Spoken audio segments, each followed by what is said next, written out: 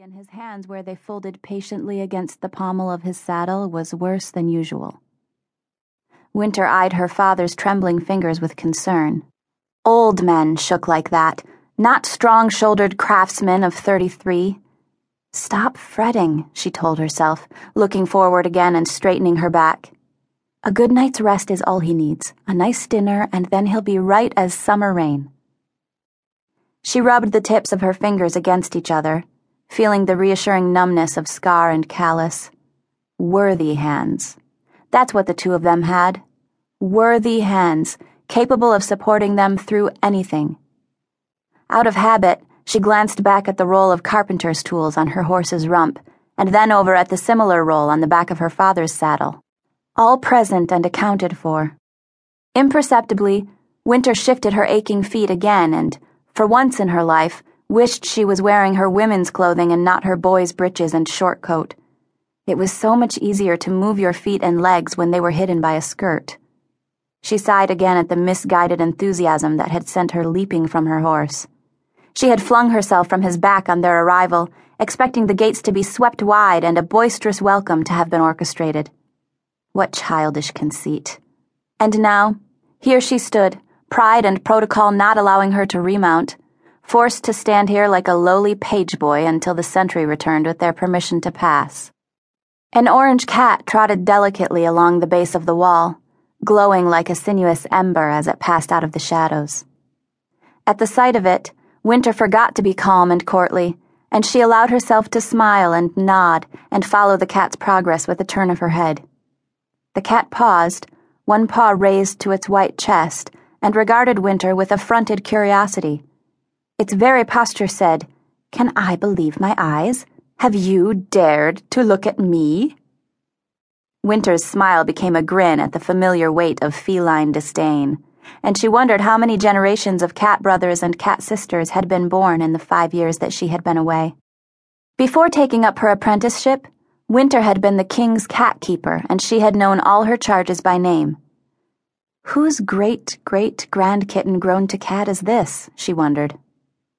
She inclined her head and murmured, "All respects to you this fine day, Mousebane," fully expecting the usual reply, "All the finer for you, having seen me." But instead, the cat's green eyes opened in shock and confusion at her greeting, and it flickered suddenly away, a flame in sunlight, flowing across the moat bridge and disappearing down onto the loose gravel of the far bank. Winter watched it depart with a puzzled frown. Imagine a cat having such atrocious manners and such easily shattered composure. Something wasn't right. The rattle of the sentry gate brought Winter's eyes frontwards, and the shadows under the portcullis were sliced by a sharp blade of sunlight as the gate opened a crack. The sergeant of the watch stuck his head out. He regarded the two of them without a trace of deference, as if surprised to find them still there. Winter's court face slipped smoothly into place. Without another word to them, the sergeant pulled his head back in and shut the sentry door with a snap of the lock. Winter's heart dropped, but rose again instantly as the heavy door chains began to pull backwards with a grinding whine of metal on stone. Somewhere within the wall, the master of the entrance was turning the big wheel that wound the chains onto their spools. "Yes," thought Winter, "we have been granted access." Slowly, the shadows under the bridge were eaten up by sunlight as the heavy horse gate swung open to reveal the inner gardens and the king's domain. Victualor Heron was striding down the wide gravel path as they passed through the gate, his office robe flapping.